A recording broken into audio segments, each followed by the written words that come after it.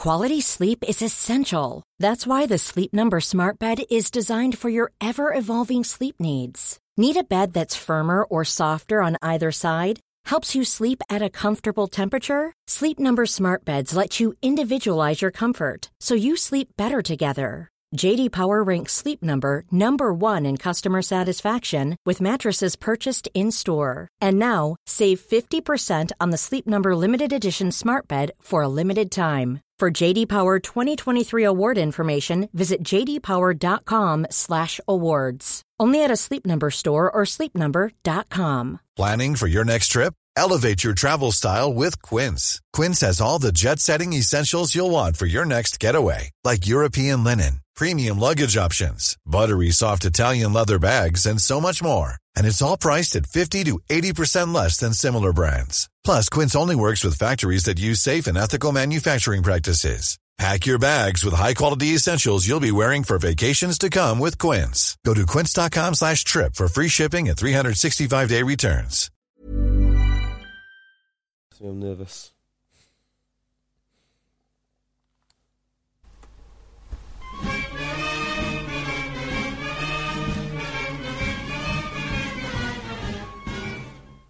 Hello, Egg Chasers. This is the Egg Chasers Rugby Podcast, the podcast about rugby that doesn't take itself or the game too seriously. Back in the rugby dungeon after, well, today's been a barren wasteland of no rugby.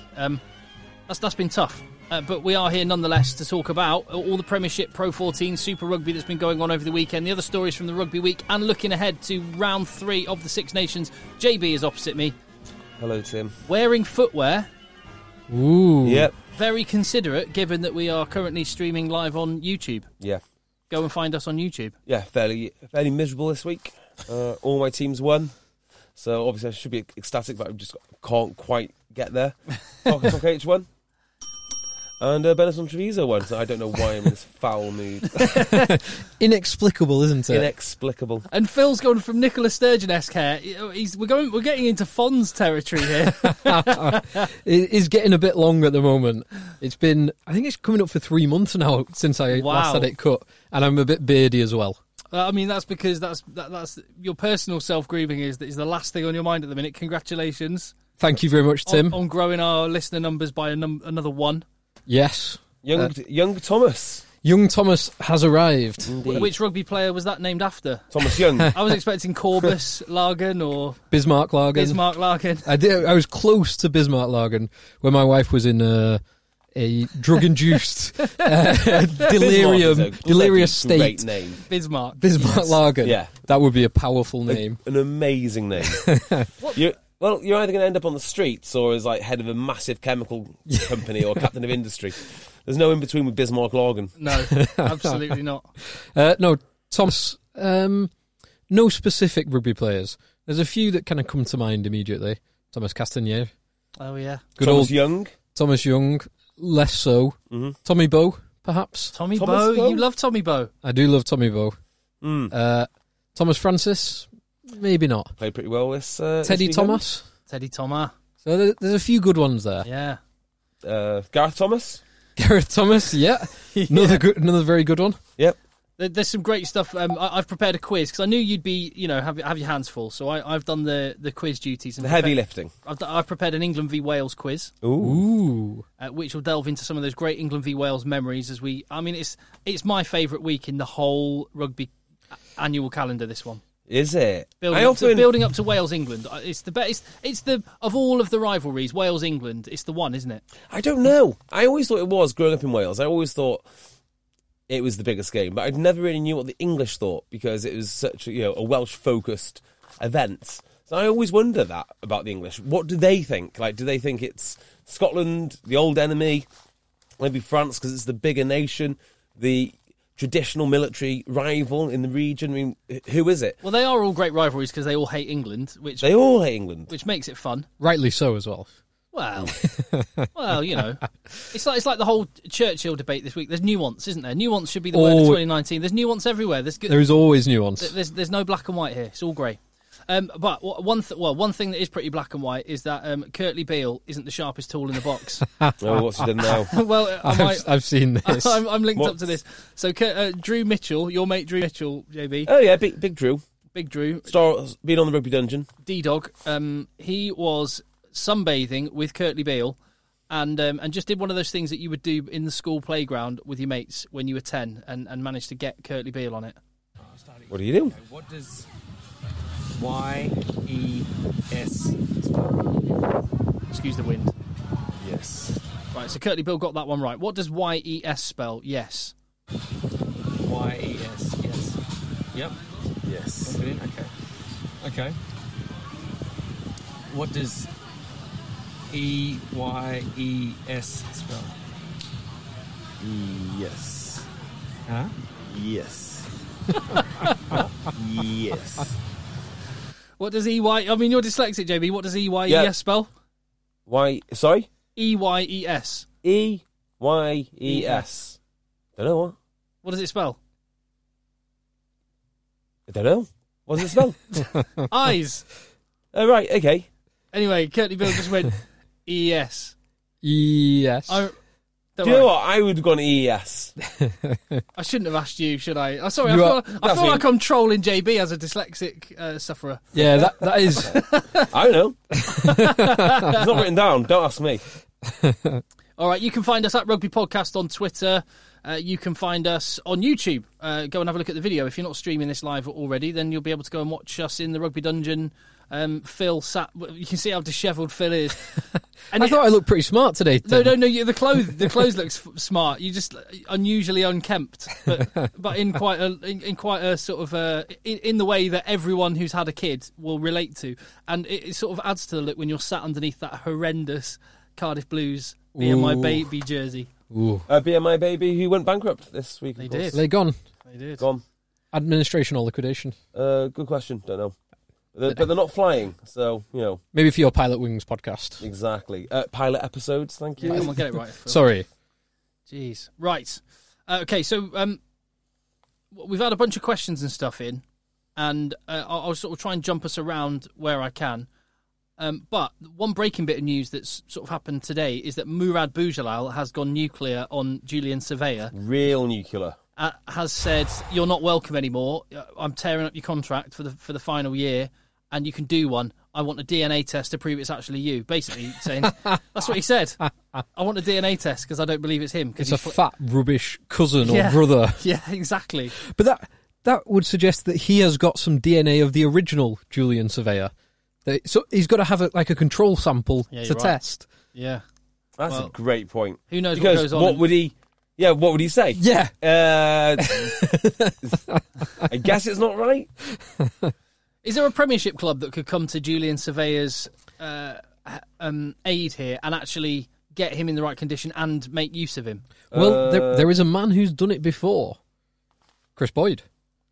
Ooh. Oh, wow. And if he's on the... Surveyor in Nairavoro. Goodness me. I mean, do they need him is one question. But Chris Boyd is someone who knows him very well and could potentially get the best out of him. That's fascinating. Yes, I agree that would be... I mean, it depends. How much of a nightmare is he? I mean, but he's at Toulon, isn't he? And anyone who isn't self-motivated going to Toulon is going to be an absolute nightmare, aren't they? It seems like it, yes. We've got quite a lot of evidence suggesting that is the case. So watch this space. Maybe coming to the Premiership next season, which links to another element, which is there's a lot of rumours about a lot of big players coming to the Premiership. And Sale Sharks have been linked with, and it's rumoured that we'll be signing soon. Stephen Kitsoff, the three Dupree brothers. Yep. Rob, Luke, and is it Dan, the other one? Doesn't matter who. I mean, the other one could be me for all it matters. Just get the good two. Just get two of them done. But, the good one, the really good one, Jean-Luc. Yeah. Is he the number 8?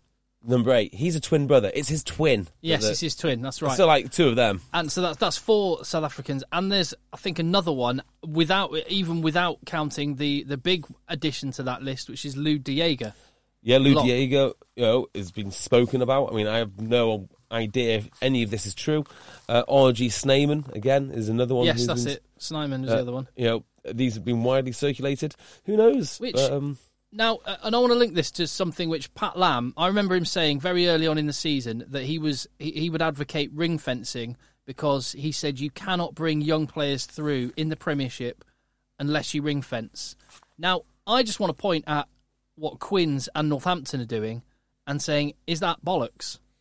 Well, because they've got loads of youngsters and potentially is this news of 6 South Africans coming into Sale, is that bad news? Is that going to rock the apple cart with what Sale could do with the academy they've built? Because they were in the under-18s academy final today, weren't they? They were, yes. So, a couple of things on that. There is an element of what Pat Lam is saying being correct. There definitely is. Northampton can afford to play kids now because they're not likely to get relegated. So, in a way, they've sort of ring-fenced themselves by doing well at the start of the season. Well, Chris Boyd was doing that all along, really, wasn't he? Yeah, you could say that he did come in, didn't he? And he had no respect for existing reputations or existing pay packets because he never paid them. So he just picked whoever he liked, and that's worked really well. So there's a lesson there, which is basically pick your best players, not your most expensive ones. And Paul ones. Gustard at Quins, he's got guys like Tim Visser, Charlie Walker on the bench, and he's picking Gabriel Ibitoye. Caden Murley. Caden Murley, real young guy. Yeah. Who's with the England under-20s at the moment. Yeah, and it's paying off for Don them Brandt as well. Alex Donbrandt in the back row, yeah. With his university rig. Yeah, so you can definitely do it. But I do think it is a privilege for good clubs rather than how I'd go about it if I was fighting at Newcastle. Newcastle are not going to go ahead and throw in Radwan or name any other kid that they could throw. He played Kerbridge this weekend. They started Kibberighi, but that's more to do with injuries, I think. And they've actually, Newcastle are a club that do rely on a lot of their young guys that come through. Well, they have to. Yes, well, exactly. But I think in their situation now, they would be more than happy to bin off at every young lad and just survive. Yeah, if they could sign 6 South Africans now and guarantee survival. Yeah, if the choice it would be a very tempting, even for someone like Dean 100%. Richardson. Yeah, and this is why the long-term plan, I understand that ring fencing would aid that long-term plan, but this is why the clubs that have really feathered their nest are reaping the rewards, and Wasps, are, because of their move, haven't been able to do that, and they're really struggling in that sense. But I kind of think the one element I mentioned, Sale, is they've actually done the hard work. They've done the grafting. They've got all these young guys coming through, and then they're going to bring in a load of South Africans. It is a real worry. It is a huge worry because Sale Academy, there's something like 150-odd kids that go in and out of Carrington every week. And that is to train with the first team. So if you're like an MME or something and you're good enough, or uni of, you'll be going to Carrington, you'll be training with first teamers, you'll be getting proper exposure, same as Sale FC. And then if you're good enough, you'll go and play for Sharks. And we can see this happening with people like Mike Haley when he was there, Sam James, there's loads. Tommy Taylor. Tommy Taylor. Loads of them. Harrison. Beaumont, the Curry brothers. Yeah, Harrison's a good one. Now, it is easy, and it's very, very... Jake, can you just take your headphones off? Yeah, sorry. If you're not listening. Yeah, sorry. It is very, very tempting to say, well, if we can just get 2 of the best locks in the world to play for us, that's going to help. And I don't really like that too much, because maybe get one of the best locks in the world and then get your own lock next to that individual, or use that lock to develop all your other locks and maybe spend that money on a world-class something else. Lock coach. Yeah, whatever it may be. But it's just, next year could be the case that Saracens, Freudian slip, Sale have a pack which is mostly South African. Now, the reason I said Saracens is Saracens did something very similar, and eventually that laid the bedrock for all the other lads and to come Gloucester through. are doing the Saracens model right now. Yeah. Why is it always South Africans, though? Yeah, it is, isn't it? Well, I think it's the power of the pound over the rand. Yeah, the weakness of the rand definitely is huge. And it's going to continue to get weaker. And they have a huge, huge school system, academy system, player development system through the Varsity Cup and Curry Cup and all the rest of it. In my career as a financial advisor, I used to go to these stupid seminars. I still have to go to these stupid seminars. They're They're absolutely dreadful. You go to these seminars and people tell you what the financial future is going to be, and they're always wrong. It's worse than listening to me talk about rugby. But they do it whilst being paid hundreds of thousands of pounds in suits, and everyone's got to take them really seriously, and all the IFAs have got terrible shoes on. It's really, really dreadful, right? But one of the things which I always regret now is not taking advantage of a bit of advice that they said. This was like literally 12 years ago, which is get your mortgage, borrow it in rand. And if you had, you'd have made a fortune. You'd have paid off your mortgage. There you go. Another thing that links to this is I think we've seen this weekend the effect of internationals being away, because Quins, for a change, are getting the benefit of Mike Brown, Chris Robshaw, Danny Kerr, and Joe Marler. So that's 4 guys that they've been without for the last however many years, and they're sitting pretty in third.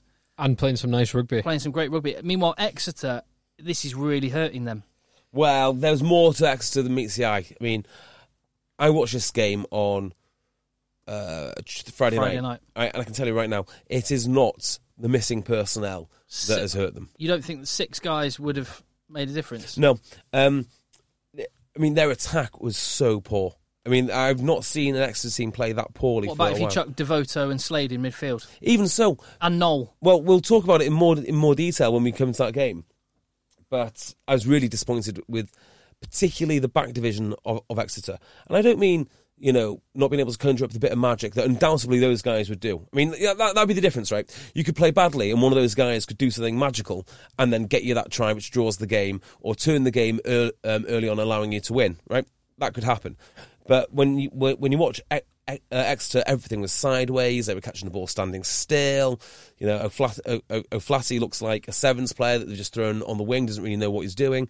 There was a ton of stuff. So, yeah, I'll say exactly those things again in about 5 minutes. And when you do that, I'll say, I think that had they had Devoto and Slade and Knoll and Cowan Dickey and Moon. Yeah. Well, look forward to that in 5 minutes. And Williams. Yeah. I think they could have done it. They were close. They were close anyway. Yeah. We just on the transfers. So there was a transfer that we spoke quite a lot about on our Monday night pod. Yes. That was announced on the Monday or Tuesday, whenever it was, and that was Sean O'Brien to London Irish. Yes. Now, we were a little bit sceptical at the time. We put up a poll on Twitter. Actually, did we? We did. Okay. Asking. Again, obviously with some nuance here, Tim. We said, do you think it's good or bad? Definitely yes, definitely no, or probably yes to be confirmed and probably no. And the weight of opinion. Did anyone get in touch and suggest another category in the poll and then you just flew off the handle at them? No, because we put the nuance in there. Yeah. The nuance was built in. The nuance was built in. It was okay. Good lad. And the overwhelming reaction was probably yes. Now, it was the other 3 got fairly even distribution, but that was the most popular answer. And that is kind of where I am on this. I think probably yes, and for 2 reasons, which some people pointed out. So, one, if you can get him fit for more than half the season, a good chunk more than half the season, he is one hell of a player, hell of a leader, model professional, unbelievable at everything that a modern flanker back row should be. The other side of it is, which a couple of people mentioned, was he is a big name. He is a genuine, legitimate big name in his prime. The Irish factor is one that we didn't mention, but yeah, you're absolutely right, because they're moving, not next season, but the season after, they're moving to the new Brentford Stadium. Yeah. So they're back close to their heartland, much closer to their heartland, and there is a massive Irish exile population in Ireland. So as a business decision, that could be a really smart one. Yeah. But as such a big name in his prime, he is the kind of guy that could attract other players. And you've seen a few other. They've signed Phipps, they've signed Curtis Rona, and one else I can't remember off the top of my head. Waisaki Naholo is rumoured to be coming. That would be impressive. That would be an impressive signing. But yeah, I think on balance, I think yes, it's good. The bit is because of his injury record, if he ends up playing 6 games next season, it is a monumental disaster. Yeah, it is. I just one thing that I spotted that I forgot to mention last week. It's worth checking out Bath's Twitter feed because they do a workout Wednesday. Do they? They just have they have one of their strength and conditioning guys just showing you a few little exercises you can do. What I picked up on it though was check out the music. The music that they use in Sarah this. Burgess from Bath Rugby Ladies and Max Clark from Bath. Any equipment for this one, and it can be done at home, so just give it a try. So high knees for 45 seconds. Where's the... Each exercise is 45 The music seconds sounds long, to me like something you 15 seconds to would change hear on a over, 1980s 45 exotic second video. break. Oh, wow. And you can repeat this With someone coming to and then check finish. a lady's washing machine. You know what I mean? Workout Wednesdays. Maybe they're going for the housewife market. That's exactly the music that I would select. In fairness, Is that your usual gym playlist? yeah. Right, we're just going to interrupt the podcast for just a second to let you know that Cornerstone make this podcast possible. They That's are right. wonderful people, the purveyors and manufacturers of outstanding German-engineered Razors precision that don't razors. lecture your face. Oh my word! Yeah, there is. I mean, you can have as much masculinity as you want, or not, and use this razor. It doesn't matter. You can have the maximum masculinity package where they send you lots of razors, or the minimum masculinity package where they send you less. Or actually, there is whatever you want, but really, because it's irrelevant. Because the point is, you don't need this to change the world. You're saying buy Cornerstone razors because they're bloody brilliant. They are. The German engineered razors on a weighty aluminium shaft, which are great for your face. Which you get that weighty aluminium shaft for free because you listen to us, and all you need to do is buy a cartridge of 6 precision engineered Cornerstone razors in a presentation box. It will come to you in the post for less than the price of a pint that you might be watching whilst you're watching the Six Nations. £4 to give it a go. We think you want to carry on, but there's no obligation. Cornerstone.co.uk/egg. That's cornerstone.co.uk/egg or Egg 10 at checkout. Right, let's get back. Better balance than a Northampton attack. And the other thing I noticed from just keeping an eye on Twitter from afar, because I did get rid of it in the week this week. Did you? I did. Maybe not quite the full week. Yeah. Well, no, but I work most of the week. I work Sunday to Thursday, so Yeah. Friday, Saturday is my weekend. Anyway, is the academy? There's the under-18 finals, as you mentioned, or the under-18 culmination of towards the culmination of their season. The academy stash is outstanding. Have you seen Leicester Tigers academy stash? It's like No. Yes, it's like brilliant. old school Leicester. Is it? Yeah, it's Those very cool. thin stripes. The right colour palette as The well. right colour 'Cause palette a with lot of that- the new one is like British racing green, Yeah. not the slightly lighter green. It's that lighter green. And Yes. Wasps have a beautiful, just yellow and black hoops. Nice. Simple. It's great. So I love it. So I wish the first teams could have the academy stash. While we're doing transfers as well, Yeah, go on. there was one other signing for Northampton. Owen Franks. The good Franks. Good Frank. Pair of Franks now. The good in his prime Franks Brace of Franks. as well. So Franks squared. Owen Franks is 31. He's got 105 or 106 New Zealand caps. That's quite good. He has been the preeminent tight head in the world for the best part of 10 years. That is a hell of a signing. Yeah. He will not have come cheap as well. No, that's true. They've got some really good young guys. We talked about the young guys already, but Aaron Painter, their loose head, is a proper talent. What a talent he is. And they've got some fairly handy guys in the backs who we might talk about for a few minutes slightly later. Yes, we do. I'm sure we will. I'm not sure. We've got internationals to talk about, right? We do. We did have a message actually from was it Seller? What's his name? Oh, Seller Boss TLP 2.0 Sale Sharks fan. You said, "Can't you boys just have the week off? You deserve a break. Let Phil enjoy fatherhood. Tim's career is important. Let him rest his voice. And JB, I find gin helps. Eases the pain." Yeah, we will get onto that. One other story as well from the week. Did you see? Again, it was a tweet that Quins put out to try and promote their game against Worcester. Did you see this, Phil? This is the most Quins. If anyone thinks that rugby is for elitist people, this proved it absolutely 100% correct. Yeah, this is like mustard chinos and tweeds. This is outrageous. This is Hunter Wellies and red setters and I love a red flat setter. caps. I really do love red setters. So, Harlequins tweeted out that the luxury motor company Maserati had reserved some spaces outside the gates for the big game against Worcester. and any fans who own a Maserati could reserve, Wow. call and reserve a space. Not an own goal. Not an own goal. Yeah, there was a bit of a backlash, and I mean, of all the social media platforms to put that on, just don't put it on Twitter. Yeah. Don't put it on Twitter. I mean, do you know what? Would it not just be? I mean, what's the objective here? Are they thinking that there is a huge pool of Maserati owners who would have gone to who weren't going to go and watch rugby, but because they have free parking, have now decided that's what they're going to do: get in their Maserati and then go to Harlequins. Yeah, I'm going to spend 80k on the car to drive around central London at 25 miles an hour if you're lucky. If you're very lucky. But tenner for parking? Nah. Yeah. Right outside the ground for free.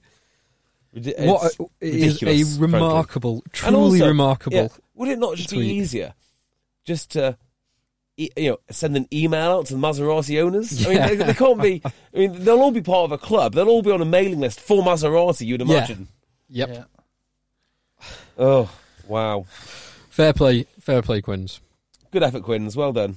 Yes. Right, I'm going to suggest we can brainstorm live here. I'm going to suggest we just focus a little bit on England-Wales because that's the massive story for the week ahead. Yes. Yes. Then we'll come back to the Premiership. Then we'll do the rest of the Six Nations and wrap everything up. Yeah, sure. Right. So a couple of questions regarding the Wales-England game. Then let's look at who we think is going to actually be playing because Lee Halfpenny was fit. Now it looks like he isn't fit or could be fit. Did they not just rest him as a precaution? I understood it. Yeah, but that means he hasn't played in ages. Doesn't matter. Would you put him straight back in against England? Yeah. I'm not sure I would. I would. I think Liam Williams is more than capable deputy. Put Liam Williams on the wing. You've got Adams and North still. Yeah. I don't think I'd risk Halfpenny. I'd absolutely risk him. There's a World Cup in September. That's more important. Yeah, risk him. I personally wouldn't, but I can understand the argument because You're a coward, Phil. his That's positioning. Well, I think the drop off positioning and defensive wise from him to Liam Williams is negligible. I think Liam Williams is absolutely first rate as an international fullback. Well, you say that, right? I don't agree. Remember the Lions, where it's like, do we risk Liam Williams or do we go with the stability of Halfpenny? And Liam Williams scores that, or doesn't score it actually. Elliot Daly scores it, but he does start off that amazing try. One of the best tries of all time, probably. But after that, he has a bit of a nightmare underneath the high ball, and he can be pressured.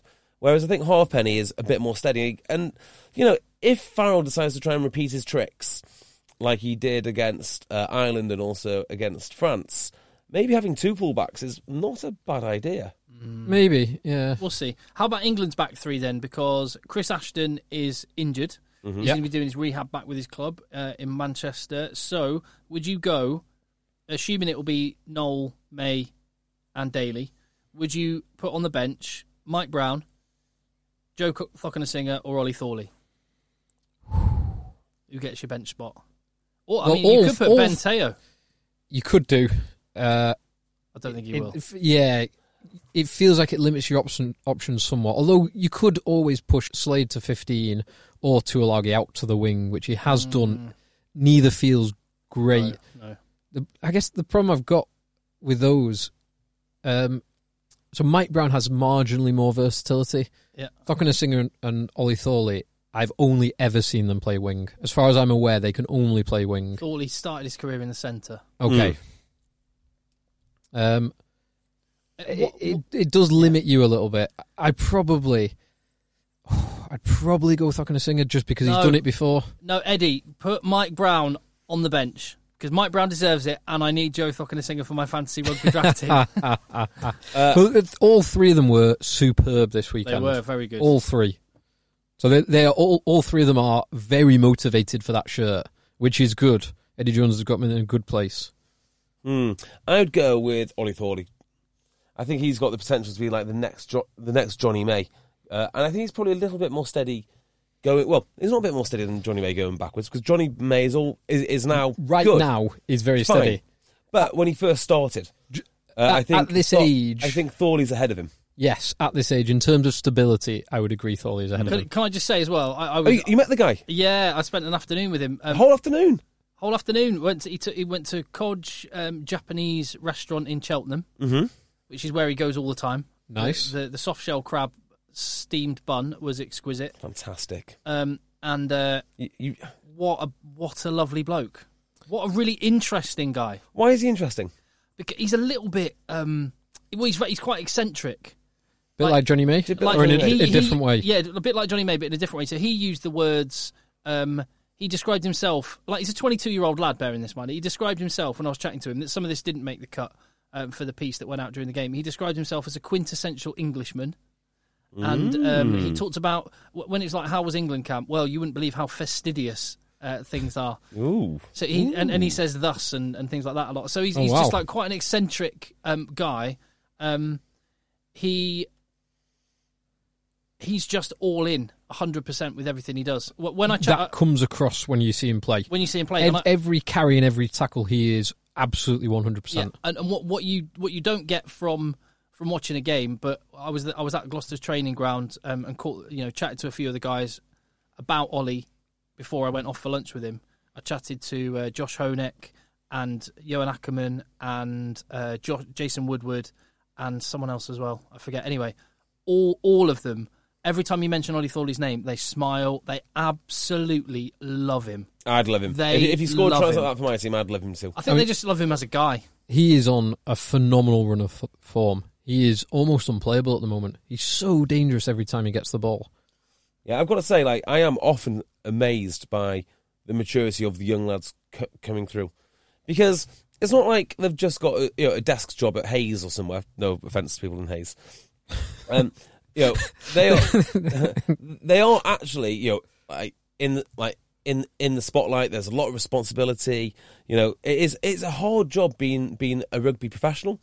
So I was interviewing Ted Hill a few weeks ago. Yeah. And I was simply astounded. I mean, it sounds like you're interviewing someone who's 35. Yeah. He's 19, isn't he? Yeah. Yeah, he's 19. So Ollie Thorley got 3 A stars at A level. He's he liked rugby. Wasn't always a foregone conclusion. He liked rowing, and he basically was pulling a 2,000 metre rowing ergo that was Olympic level when he was in school. Wow. His best 2,000 metre his 2,000 metre PB when he was 16, I think, was 6 minutes 8 seconds. Which, if you've ever pulled a 2,000 metre ergo, that is ridiculous. That is ridiculous. I don't even know what these words are you're saying. Well, so anything less than 7 minutes is I don't know what an ergo decent. is. What's an ergo? As like a rowing machine, concept 2 rowing machine. Oh, right, okay. I think he got it was about 6 minutes flat. He got, which is, it's ridiculously impressive. So he's a proper talent. Anyway, Wales halfbacks. Because there's a bit of conjecture about this one. Because Bigger also got a knock. Chris Boyd said he's going to be fit. Yeah, Bigger went off after 20 minutes. Needs to be fit. There is no ifs or buts. He is the man. He needs to be fit. So I agree with that. Do you think Gatland agrees with that? Because he started Anscombe in the bigger game, the France game, in the wet as well. I think he's just looking for depth, and he's praying that Anscombe can do that. Anscombe can't do that. So it is all down to Bigger. And because this is exactly why he started Anscombe in the wet, because one day Dan Bigger might get a knock.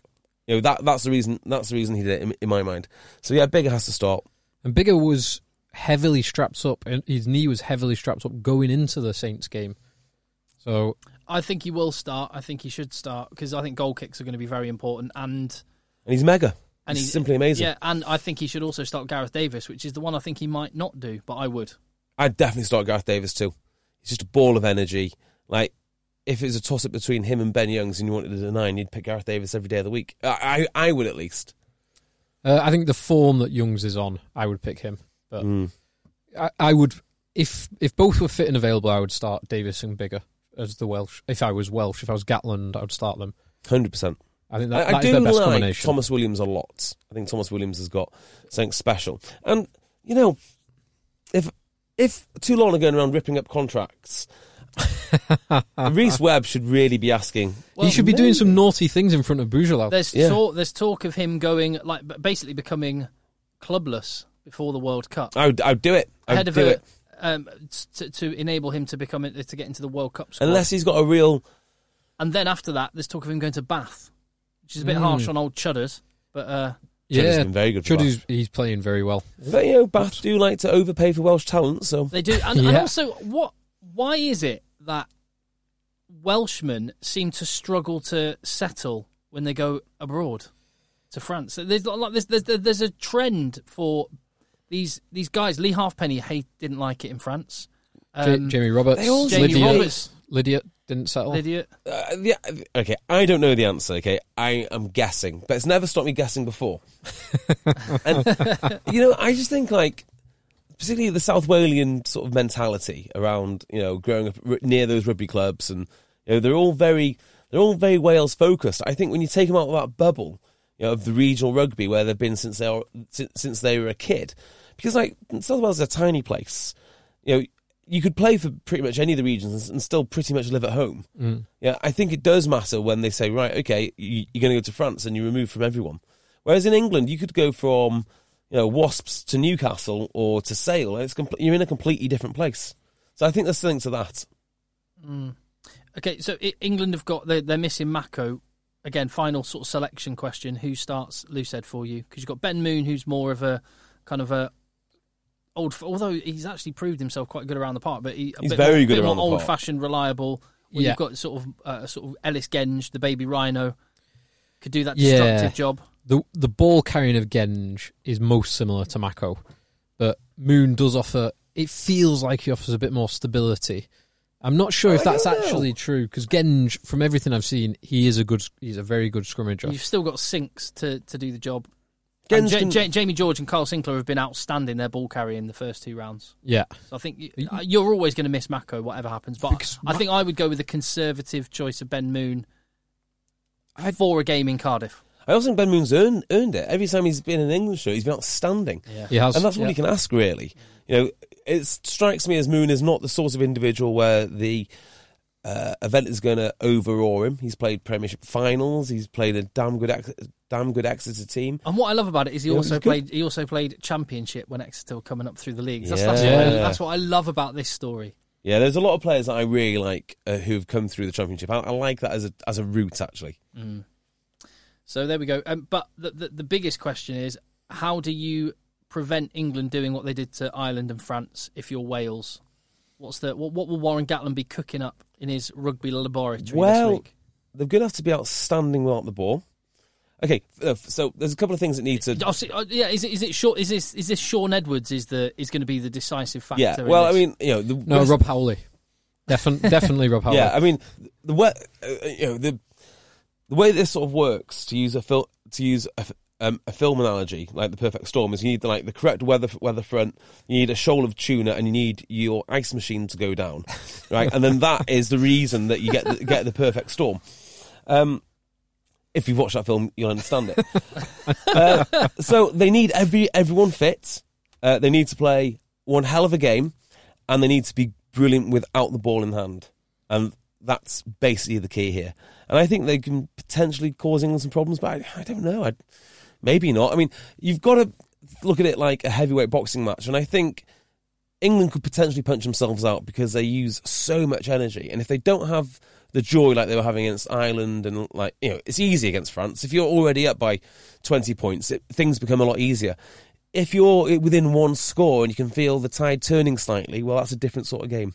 So to try and maybe focus a bit more and give some more tangibles, I think me and JB are maybe in the same direction here. But so there are 3 things for me, 3 tangible things that Wales need to do, and it's counteracting what England have done well recently.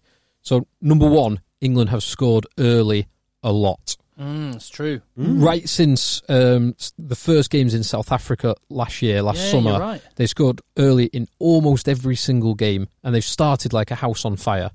You have to weather that storm initially and prevent England from getting 3 or 7 points. Number 2, in the last couple of games particularly, and something that caused them problems last year, England have not given away many penalties. And last year they were giving away a lot of penalties, which was conceding them territory, conceding them yards. And players like Farrell, like Sinclair, were getting hot-headed and doing stupid things. So you need to cause England to give away penalties, and getting at Farrell and Sinclair will help that. And number 3, which we've seen in the last 2 weeks, is you cannot give them an inch of grass to hit when they are kicking either box kicks or downtown. If Wales can get all 3 of those aspects right, then they have got a very good chance. If they don't get 3 or they get 1 out of 3, it could be a tough day for Wales. I think it's going to be a bloody tough day.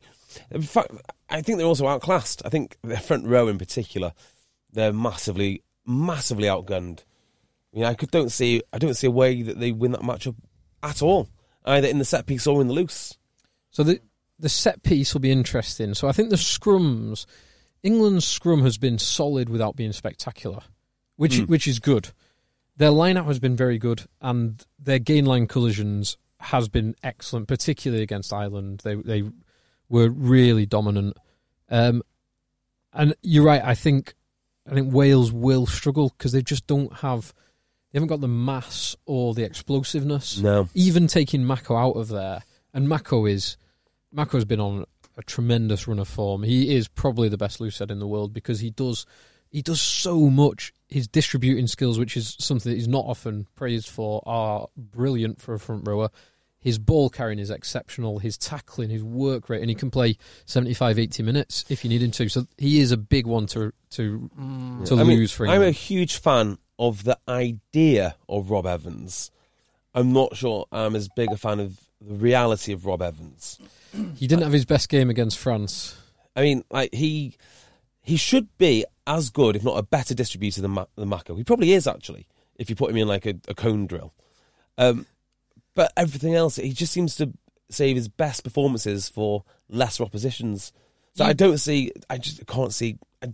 And who's going to be tight head for Wales? Is it going to be Francis or Lee? Or Lee? I mean, goodness me. I wonder if you've just made a statement which might be totally contrary to what actually happens, because and I'm just going to play something, and here's what I'm going to suggest. Sometimes when JB makes a big statement, like you didn't just say, "Oh, I think England might edge it." You said Wales are going to be totally outclassed, outgunned in the front row, yeah, outgunned in the front row, which is fine. And I you know what? Some people can sit on the fence, naming no names.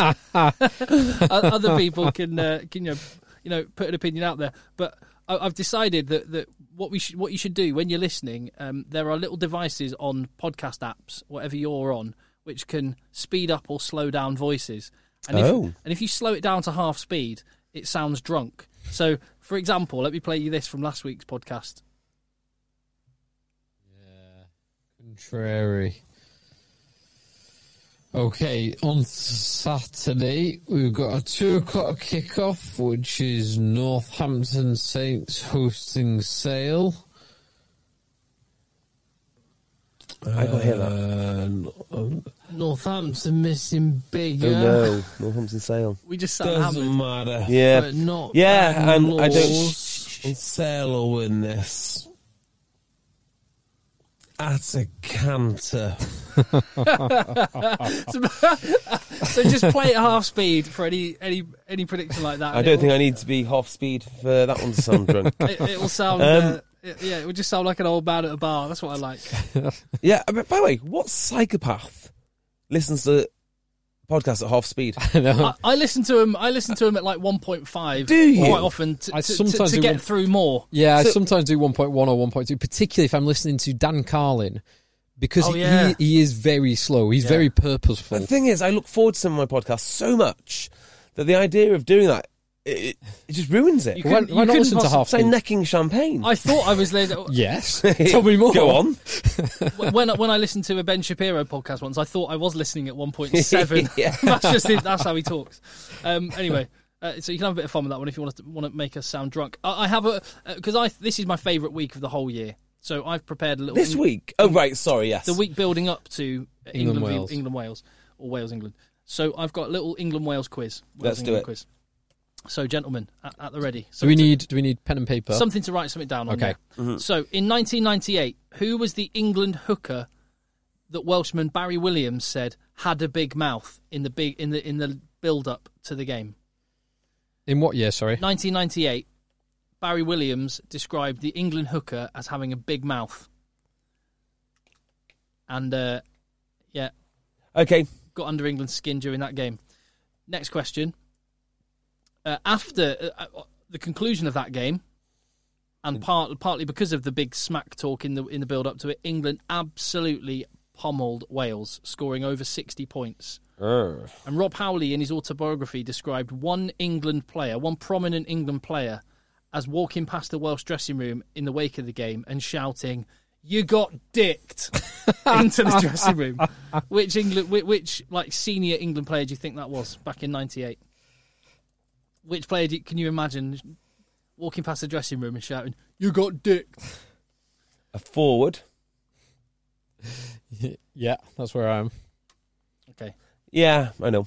Okay. So, in 2017, which Englishman, so this is the last game in Cardiff, which Englishman scored the late winning try in England's 21-16 victory? In 2017? Yeah. Yeah, okay. Next. Okay. I've nailed this. Wow. I have not nailed this. I'm just going to blame sleep deprivation. Okay, cool. Next question. There is a Welsh legend who has a statue of himself, or he didn't put it up himself, but it was a statue. I got a statue of myself, which I put up. A statue was put in his honour outside a rugby ground in Wales, but it was a Welsh legend. Who was it? Who was described in 1975 as motivating himself for a big England game by banging his head against the dressing room door and reminding his teammates of 800 years of English oppression. Oh, grow up. So he's a very, very famous Welsh player. Has a statue outside of the ground, the team's ground he used to play for. Now, in fact, shall I say the ground? Are you both just pissing in the wind with that one? No, I've got a guess, but Okay. to be honest, the ground won't help me. Do you want me to say the ground then, JB? No. Okay, cool. Because it might help. Okay. So, in 2013, when Wales had the famous 30-3 victory, was that 2013 or 2015? Yeah, 2013. 2013. Yeah, 30-3 victory when England could have claimed a Grand Slam and Wales went on to claim the championship instead. Which Welshman scored a brace of tries? I think I've got that one. Hang on a minute. In which year? 13. 2013. 20. It was the real beatdown in Cardiff, the 30-3. Yeah. Absolute hammering. I was watching it in a shopping centre in Berlin. A shopping centre, Really? An Irish pub inside a shopping centre in Berlin, because it was the only place I could find that would play the rugby for me. It's a terrible day. It was. Got him. I think that's the only one I've got right so far. Okay, another game in Cardiff, 2015 this time. Why was the kickoff delayed? Something happened. Yeah. The kickoff was what delayed. year? 2015. Kickoff was delayed slightly, but kickoff was delayed. Why? And finally... wait, let me frame this right. Yeah, I think I remember the incident. I'm just trying to word it correctly. As long as I get what you mean, get what you're going for, I'm fine with that. And it was 2015. 2015. Yeah. Final question. And this surprised me, this. So, looking back to last year's game at Twickenham, only 3 Englishmen started last year that also started the game against Ireland. Also started the game against France last weekend. Week. So there's only 3 members of the England starting 15 against France that also played against Wales last year. Wow. Who are they? 3. Only 3, yeah. Okay. I'll tell you the team when we get to the answers, and it's quite surprising. That's that again.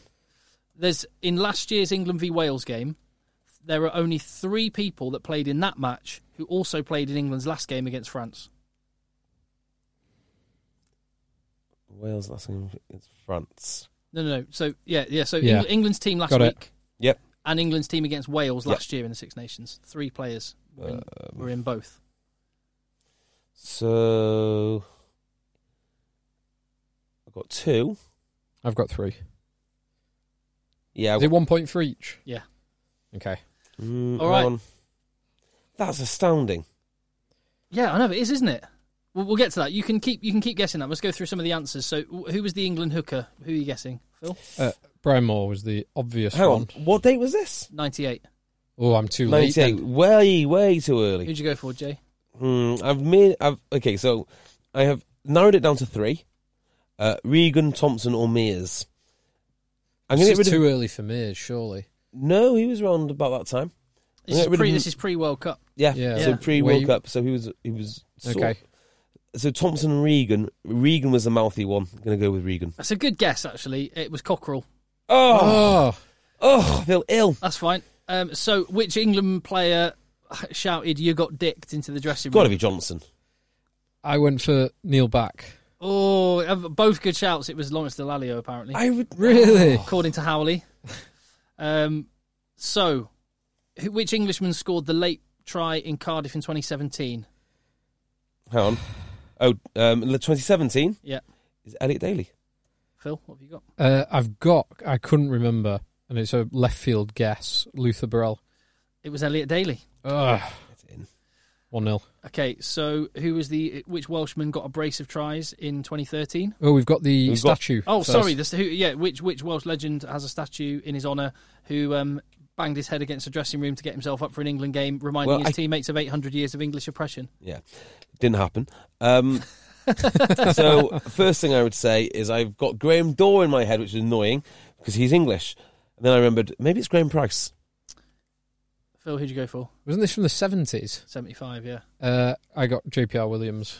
I should have said, I said Ray Gravel, who's got Oh, he has the damn statue it. outside the Scarlet's ground, but that's all right. Hang on, he's from, isn't he? Hang on. Did he? Forget it. It doesn't That's matter. fine, doesn't matter. So, which Welshman got a brace of tries in 2013? Cuthbert. Cuthbert. Both correct. Well done. So that makes 2-1. 2-1 to Jay. Now, why was the kickoff in 2015 delayed? Power cut. I've got Rob Shaw refused to leave the tunnel until the Wales team were out of the changing room. You're right. Correct. That was Rob was Rob Shaw's Shaw's. finest moment. It was. Certainly finest than his Beats by Dre advert. We always back ourselves. It wasn't even a catchy slogan, was it? Yeah. We always kind of back ourselves at home. Yes, this was the DJ Spoonie occasion, and the lights went out in the Millennium Stadium, and Haskell and Post moment. yeah, it was the Haskell Post moment. England won the game, but Rob Shaw was stood in the tunnel about to go out. It was a freezing cold night, and the Wales team were nowhere to be seen. And England and Rob Shaw just had the sense, no, they're trying to send us out into that massive cacophony of noise and leave us there for ages. Yeah. I'm not moving until Wales are out here as well. Yeah. And he waited, and the ref Garces was in the tunnel going, "You need to leave now." And Rob Shaw was, and he had Mike Brown behind him as his like lieutenant, and he was saying, "No, I'm not going. Yeah. Not till Sam Warburton stood here. I'm not leaving." It was Rob Shaw's best moment. Yeah, it in might have England actually been his best moment of leadership Yeah. for England. That worked out well. shirt. But that was the only time they played in 2015. I thought, so- you were going to say the only time that he led. And finally, then, so this is The decisive 3-2. 2-2. 2-2, yeah. 3 Englishmen started last year against Wales and also started against France last weekend. Who are they? One at a time. Name one, JB. Farrell. I also have Farrell. Is correct. That is 1. 3-3. Phil, you name one now. Ben Youngs. I too have Ben Youngs, and I'm regretting this. I think Kerr started. Kerr did start, so both Ooh. incorrect. So I now got one more guess. Who are you going for, JB? Johnny May. Which is the same as me. That is correct. So now we're going to do a Oh, we're going to so- do a sudden death until we get a right answer. So you both have to pick one. Write it down. So there's Okay. proof. Okay. So you got one written down. Yeah. Phil? Jay? No, I haven't got one written Well, down. just say one when you think of one, Jay. Good game's a quick game. Yeah, but I'm more interested in getting it right. I'm more interested in me than the listener experience. So, okay. I know I'm wrong on this, but let's give it a go. Philip. Do I go first, or do you Yeah. go first? Yeah, go on. I've asked you. Go on. Marrow. He didn't start against France. So, Oh! No, he didn't. yeah, and I know that, and I'm trying to work out He did which of the second row pairing was right. So, I've gone for... I can't believe I did that. I was thinking if he started. Ugh. I've gone for George Chris. Incorrect. Yes! So it's Courtney Laws. Hang on, don't you ruin it. Don't you ruin it. Because Courtney Laws, did he start against France? Laws started with Cruis. Yeah, you did. Yeah, I'll go Courtney Laws, please, Tim. You So both we're got both it right. correct. And I've just realised there's one other player. It's actually 4. Oh, wow. Because Law started in the back row in that, and I was And not in the second row. So who was the other player then? Okay, there's one front row that started against France and Wales last year. Sinclair. First person. Sinclair. Mako. Mako is correct. JV wins. Ah, Well played. Okay. So the England team against Wales last year is Mike Brown, Anthony Watson, and Johnny May. Yeah. JJ and Faz in the centres. Yeah. Ford and Kerr. Wow. Mako, Dills, and Cole. Yeah. Launchbury, Marrow, and then the back row of Courtney Laws, Chris Robshaw, Sam Simmons. Oh, Simmons, wow. I'd have been guessing a long Wow. time until Which I got just Sam says Simmons. what... I mean, we're talking about, how England are looking back on track. You look back at that 15 and you can kind of maybe... There's a massive difference between that team and But I this still team. think like the best England backline would probably include Jonathan Joseph and probably, at the height of their powers, and probably does include Anthony Watson. I would probably agree. But I think the drop-off, at international standard, the drop-off from those two to Slade, who's playing brilliantly, and, say, Noel or Ashton on the wing, compared to the drop-off at international level from Billy to Sam Simmons, is... But Sam Simmons was one a bit... I remember you all purring over Sam Simmons. Well, I've always said, I think if he wants to play international rugby, he's got to be a 7 That or a is 6. That is, to Or be a fair, what centre. you've always said. Yeah, I've always said that because he's 104 kg or something, whereas Billy's 130 kg. I know. So It's a Well, it monumental does work. I mean, difference. if you're going to have... this is my new theory now. If you're going to have an 8 who's not an 8, you best have a 7. So, because I think actually volume of carries can actually make up for being a big carrier. Yeah, it can do, but it doesn't really The volume work. and size is brilliant. Yeah, and it doesn't really work in Six Nations where it tends to be colder and wetter, so it tends to be slower games, and there tends to be less room on the pitch. Bath have started doing that now, haven't they, with Francois Lowe? He sometimes Lower plays 8. 8. Yeah, And also, obviously, Australia famously do it. And actually, so do New Zealand if they're using Audie Surveyor. he's done it a little bit. Tiny Andy bit. Surveyor. Tiny But bit. He has the balance. He's a bit bigger and a bit more Very explosive. explosive. Yeah. A lot can happen in 3 years, like a chatbot may be your new best friend. But what won't change? Needing health insurance. United Healthcare Tri-Term Medical Plans, underwritten by Golden Rule Insurance Company, offer flexible, budget-friendly coverage that lasts nearly 3 years in some states. Learn more at uh1.com. Life is full of awesome what-ifs, and some not so much, like unexpected medical costs. That's why United Healthcare provides Health Protector Guard fixed indemnity insurance plans to supplement your primary plan and help manage out-of-pocket costs. Learn more at uh1.com. Hey, do you want to talk about someone else who's signing? Oh, no, actually, I'm not going to say anything. I'm going to say, if Tim wants to finish off talking about Wales, England, or No, well, it's actually one thing I do want to do, because this whole Six Nations period, the one thing that is missing from this, I mean, we've got Baby Thomas, which is a wonderful addition to proceedings and worth missing a Tier 2 tour for. basically. And baby Annabelle. And Baby Annabelle, yes, true. But there's some people that have had Tier 2 tours nonetheless. Yes, they have. Oh, and yes. getting in touch. There's one, we inspired a stag do, which went to see a Germany match over the weekend. Went to Brussels to see Belgium-Germany. That would be good fun. And we got those pictures sent to us. What's Belgium called? The Black Eagles or something? They've got some nickname. Is that Germany or Belgium? Belgium, the Black something. But it looked like tremendous fun. Mm. And then friend of the pods and the man who's closed both of our live shows so far. Bless him. Gavin Doyle. Gavin Doyle is absolute legend. been out watching some South African domestic rugby. As South well. African? South American. South American, going to say. And has sent us some pictures as well. So, if you go abroad to see it, let us live vicariously through your trips, because we're not doing a Tier 2 tour. But we are going to Japan. Well, me and Villa. Tim's got to work. Bring home that good BT money, hey? Yeah. That's where we're all away. Workers got to work, players got to play. Exactly.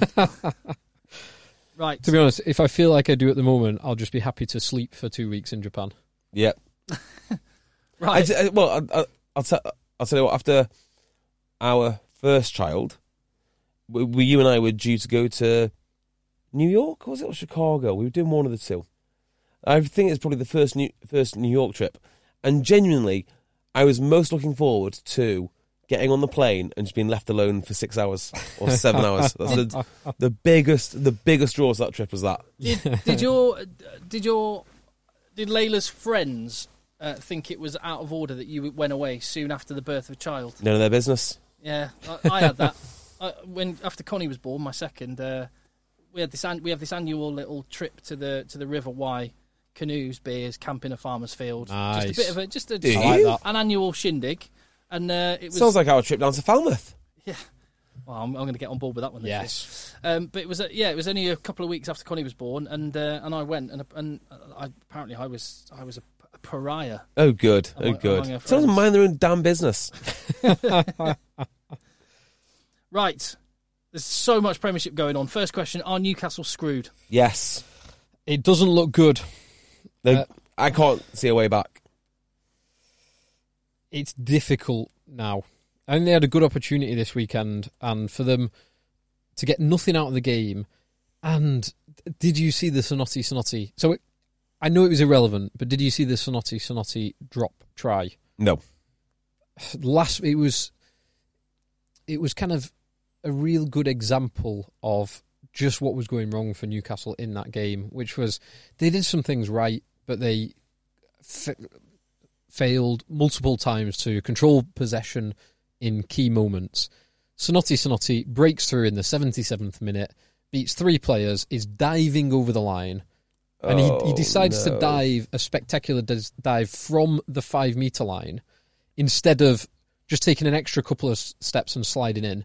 And your boy Tim, Thockenasinger, gets across and only gets one hand on him, but manages to get one hand on the ball as Sonotti's in midair. Devastating stuff. And knocks it out of it. It was a brilliant tackle by Thockenasinger. It should not have happened because Sonotti should have got the ball down.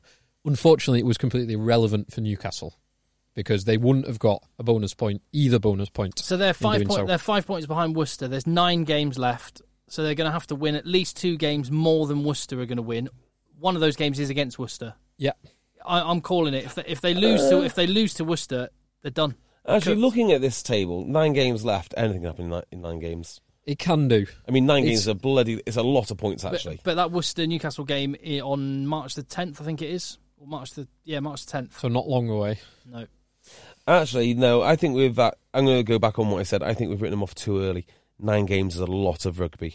It's and they're good. Season. That's the other thing. They are not a bad team. It's interesting because the core of the team, apart from a couple of players, is the same as last season.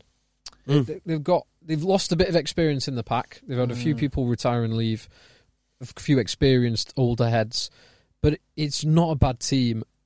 It's just they're on this kind of woeful run. That have they got the fly halves back? Yeah, Flood played. Not both of them. Hodgson's not back, but Flood and Youngs were there. So they're missing Wilson and Welch is injured. So that's their 2 main back row guys. Carrier, yeah. They are also Toby Flood's not the force he was. Great guy. I do not understand. I think Joel Hodgson's that would be starting if he was fit. I understand fully that a prop my age or a winger my age. I just can't. And I don't understand how fly halves age.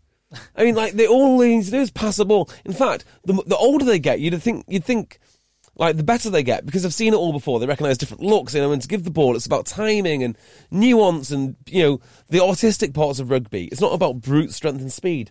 So it does amaze me when these fly halves. I'll tell you another one who definitely aged quickly was Stephen Myler. All of a sudden, he was just yesterday's news, and he used to be really, really good.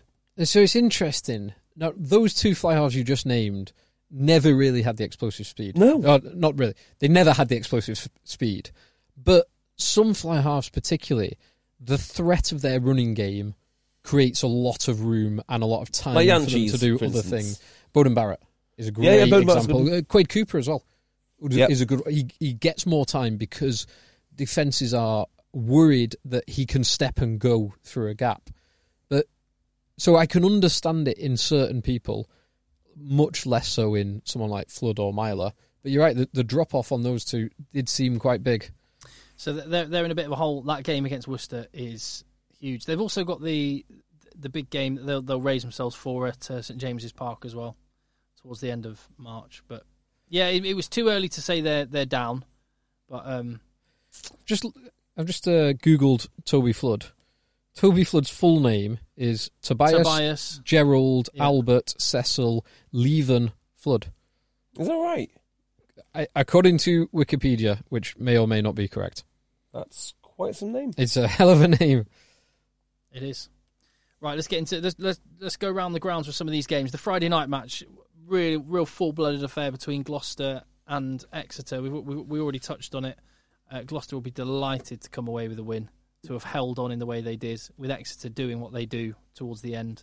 Yeah, they just lacked a little bit of bite in their team. They're missing guys like Don Armand in the pack, and they're missing and Sam Simmons, and they're missing guys Moon and Cowan Dickey and Williams, and then they're missing those 3-4 backs that we talked about. Yeah, I think those players really did contribute, particularly the back line. JB said it that the back line didn't look as sharp as they normally did. I thought they looked dreadful, with the exception of the O'Flaherty try. But so you don't think that missing those players contributed to it? The best players in the world, literally top players in the world, if they played like that, they weren't coming onto balls at the right time. But would the best players? But would the better players have played like that? It looked to me as if the execution of the move, because the way Exeter go forward, they've got these big sweeping behind, wedge type moves like behind the backs and so forth. And that's what was off. Now, I think you're right, they would win with their better players, because those better players would probably muster something out of nothing. But actually, they looked flat, and they looked, kind of out of practice. I think it is so much because of the players, and having like a centre combination of Hill and Witten, who are good players but have not played much together this season. Instead of Slade and Devoto. Is Devoto injured? He's with England. He's retained by the England squad. Well, Devoto is. Devoto was. Yeah. So yeah. Tom Hendricks looks. Hendrickson. Hendrickson looks like a fitness model. See his shoulders, massive shoulders. Yeah. So yeah, I think Gloucester will obviously be delighted. Gloucester left quite a few points out there, and it's not often that you can blow tries like they did a couple of times out wide with Woodward, and a couple of times near in the tight. It's not often you can do that and get the win against Exeter. Yeah, I tell you what as well. I think Willie Hines for Gloucester is massively important. I think, or even more so now. Signor Callum Brayley is going to be going to play for Italy. Yeah, it's true actually. Brayley. It's what he dreamed of as he was growing up. Absolutely. He was. And they've got to do it. If you want Italy to be. And if he doesn't sing the national anthem next weekend, it's just because he's so overwhelmed with emotion. That's the only reason. Yeah. That he's an international. Yeah. Yeah. When I saw him a few weeks ago, I didn't think he was going to be an international. Let's put it that way. Yeah, Hines is very, very important for Gloucester. I think his partnership with Cipriani, if they're going to do something this year, it's going to be based around those two. Yeah. So lots of good things from Gloucester's point of view there. We already touched on Quins, but I think they were some people's pick for relegation, and I think we were talking about them in those terms after a few weeks. Absolutely. So I think Paul Gustard and his coaching team have to be given a lot of credit, because it's pretty remarkable where they sit currently. And he has put a bit of bite back in their defence. The defensive structures, which you would expect from Gustard. Yes. Defensive structures are good. Bringing the young talent through is very good. And also, it does help, exactly as you said before, having that leadership group, that senior leadership group available almost all year round. And all with the carrot of a potential World Cup in front of them. They are, I mean, I don't think they'd give less than 100% for Quins, but no. Mike Brown looks great. Chris Robshaw for a first game back, that was immense. Yeah. Danny Kerr looking great as well. And combine that with the young guys, exactly as we said before. Yeah. It's exciting times for Quins. It is. Worcester got themselves a bonus point, which helps. Will be important in the league. Yes, yeah. Not one team got a losing bonus point this week, as in within points. Yeah. Apart from Bristol. Leicester looked like they were going to get... they went within 7. It was 22-29, wasn't it? They got yes. Yeah, Leicester looked like they were going to get a bonus point and potentially win the game, and then got blown away by Sarries in the final quarter. Yeah, that was interesting. Because they mostly held... It wasn't a great game for the first 60 minutes. It wasn't a great game flat out. They mostly held the Saracens team, with the exceptions of a couple of kind of brain farts, both actually from Dan Cole chasing kicks where he let Gallagher and Good through on different occasions. Apart from that, they held them very well until that last 10 minutes, the last 15 minutes, when the power, the fitness, the experience, I guess, of an undercooked Saracens team against an undercooked Leicester team came through. Yeah. Yeah. Not related to the game, but something I thought during the game. England are blessed with young, talented sevens. So, I mean, we're not even talking about the Willis boys at the moment, because I think they're just getting Definitely back from... One's getting back from a knee injury, right? I definitely think the older one is more of a 6 than an 8. He's a 6, yeah. He's Did not I say 8? You said 7. I said think 7s. he's Yeah. Oh, I think he's definitely a 7. No. He gets over that ball brilliantly. Yeah. Yeah. Like when it was him versus Curry, it was Sale away at Wasps. It was billed as the future of the England 7 shirts. So I do look at him as a 7. But either way, there's another guy which we don't talk about. I'm sure Saracens do, but Ben Earl. Well, he's in the England squad now. But Eddie Jones has called him up into the 33-man squad. Has he? And he's been in and around, and he has played a little bit of 6, a little bit of an 8, but I think his build and his athleticism, long term, he needs to be a 7 if he's going to play international. Yeah. But I just don't. I think the other 7s in front of him international, in Underhill, and Curry. And then there's another Curry. Yeah. He's pretty good. They are those 2/3. Well, however you look at it, they are definitely choice. Jumping games. I think Lewis Ludlam might say, "Hold on, you can't mention Ben Curry if you're not going to mention me, because there was only 1-7 on that field at Franklin's Gardens that you were talking about." Well, the problem with this game is I literally can't tell you anything about it. I've watched the highlights. Because you sort of bleached your eyes after you watched it. Yeah, blinded by tears. Yeah, blinded by tears. That's exactly what happened. What an absolute beatdown! This is the biggest defeat for Sale in 20 years. It's amazing. I mean, that's astounding, isn't it? The reason I can't tell you anything about it is because I've watched the highlights about 8 times now. And there is actually no room in those highlights for any rugby, because it's just... They just try, then he try, and then Northampton tries. It's actually the 3.5 minute version on BT. They don't even have time to show all the tries. Because multiple of them are 80-plus metre tries, which take 10, 15, 20 seconds just in itself to get the try. Yeah. There's almost as many points as there are seconds of highlights. There are way more.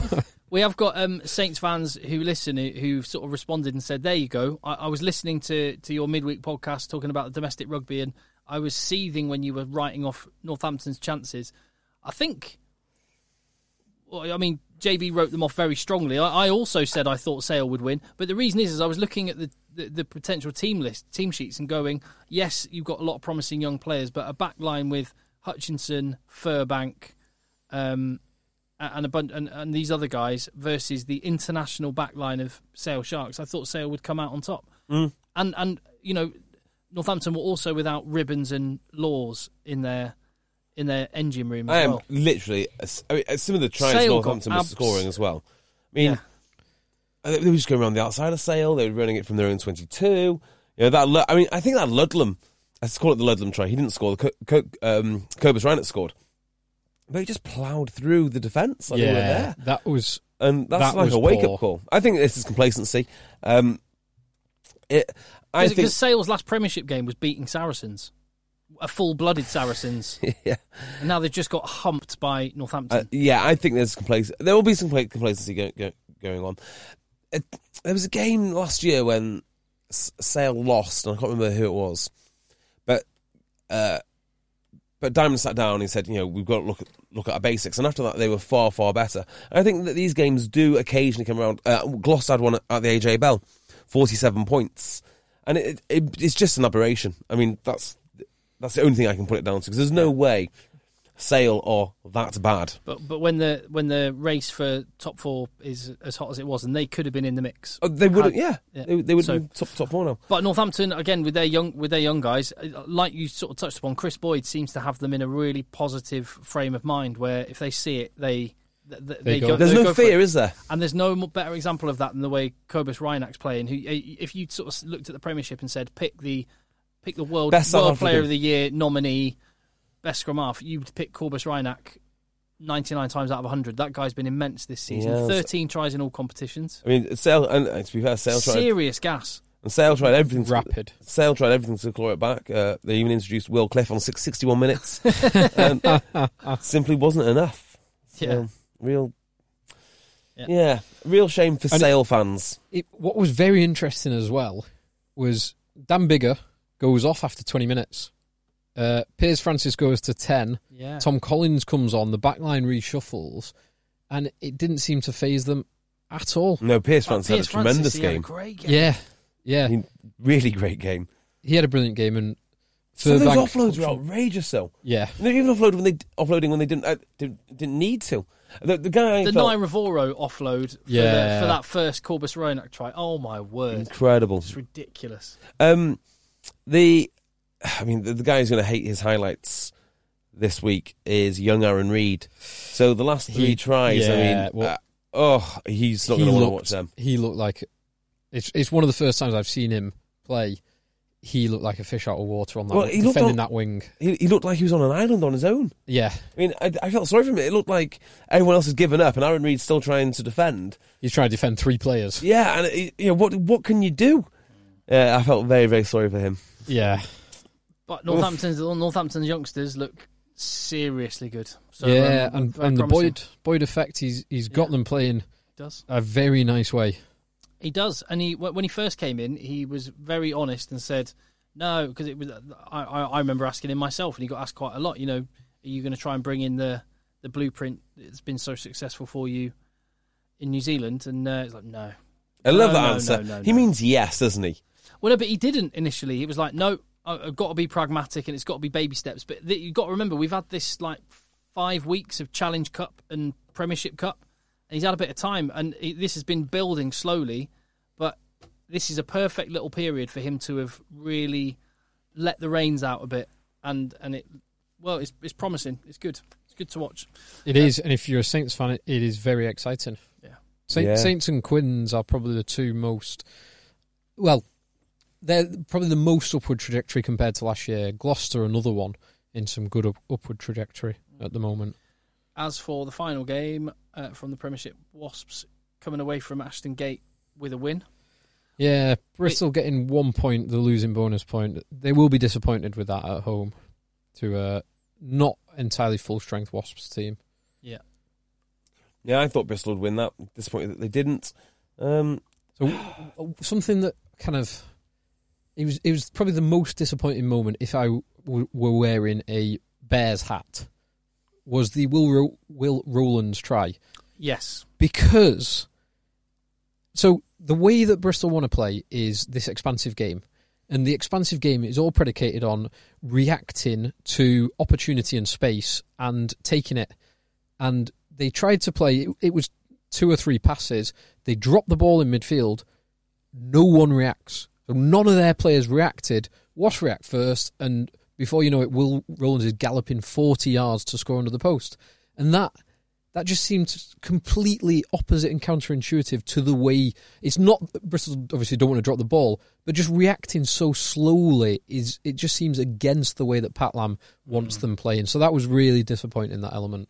Yeah, I think they've got enough clear water, I think. But what we were asked, do you think it could be I think it was Ryan Kiesel, friend of long-time listener, who said, could Bristol now be sucked into it? I think it's like, how many points are they ahead? They are 8 points ahead. They're on 25, Worcester 22, Newcastle 17. So you sort of think Newcastle have to win 3 more games than Bristol win in the rest of the season with 9 games left. I think Bristol... I mean, they could be sucked into it, but I think Bristol have got enough. I can't see Newcastle winning 3 more games than Bristol. Although Newcastle-Bristol is the final game of the season. Yeah, it's... I can't. The problem with Newcastle, that team, I know they can do it because we've seen it last year. They did top 4 last year. It's just I've not seen it for so long in the Premiership this season that they've had games where they should have got things out of it and just didn't. They just ended up like that. that Bath game, they could have, going into that, they probably would have thought, yeah, we can get a point, we can maybe get 2 points out of this game. And they just didn't. They just weren't good enough. Tough. It is tough. Super Rugby started then. Yeah, I didn't watch it. Why is Super Rugby defence optional? So the games I saw this weekend, and it's only the ones, I've only seen a couple. The Waratahs game, Canes Waratahs, Crusaders, whoever it was, Crusaders Blues, and Chiefs Highlanders. All three of those were a 1 point or 2 point game. They were all real close arm wrestles. It was actually the kicking, particularly in the Blues game where I can't remember the name of the chap. Their kicker missed 2 late penalties. The young lad in the Blues that they've just signed. Marnonu. Yeah. Promising young guy. Yeah, I think he's a bolter for the World Cup. He might go okay, you know. And my beloved Canes won against the Waratahs thanks to Bernard Foley missing an absolute sitter. And Shocker. It seemed like the ref wanted to give them a couple of chances, but fortunately the Canes really lost the line out the Waratahs in the last minute. Yeah, the only thing Super Rugby is good for is going to Twitter and pretending you are a bigger fan of Super Rugby than everyone else. That's basically it, and then lauding the skills and cliche about the state of the stadiums. I mean, Mm. Admittedly, we've all been at Kingston Park when it's been half empty. We've been to the AJ Bell when there's been 4,000 people in it. When was that? Most weeks. When most weeks. Salford City Reds play, yes. So, but it is horrible to watch those Australian stadiums, particularly. Well, they're so big as well, aren't they? Yeah, and some of the South African ones are not amazing. And also the South African ones are crumbly old stadiums, and it's not good. Speaking of the AJ Bell, I drove past this evening. Oh yeah. Do you know what's outside the AJ Bell at the moment? A fair, I'm guessing a circus or something. A fun fair. I was going to say, which was quite apt for their performance this week. Yeah. Oh dear. The irony. Right, well, let's cast our mind ahead to the weekend coming then. Six Nations. How do you see Wales, England? What do you think? Cardiff. How do you see it go? All right, England are going to be far too powerful. You're going to curse us, JB. The blueprint has been set. If England can be overpowered, if they are vulnerable, this Welsh team does not have enough power to overpower England. It's in Cardiff, though. It doesn't matter. England by 2 scores. This is, and I don't want to say this, people are going to remind me of this in the way that they'll remind Warren Gatland of the "we've forgotten how to lose."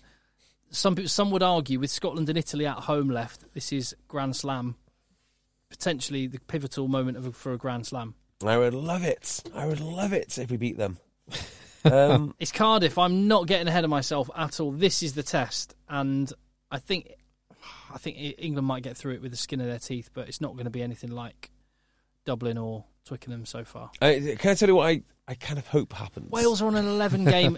Wales are on an 11 game winning streak. JB Cup holders. I wasn't going to mention that. Yeah, who takes the JB Cup if Wales lose? Off the top of my head, I don't know. I'd have to go through a long list of calculations. Yeah. Now, in my mind, what happens is England come out firing. They kick the ball away. Wales retain it. They start making good ground. England get flustered. They start bickering at each other. Owen Farrell is not happy with defence. Charges out the line. Takes off someone's head. Red card. That'd be a great start. 2 of JB's premonitions ticked off in one box there. Tick, tick. And then it all just crumbles. So you're supporting Wales again this week? Because I'll be supporting France. Yeah.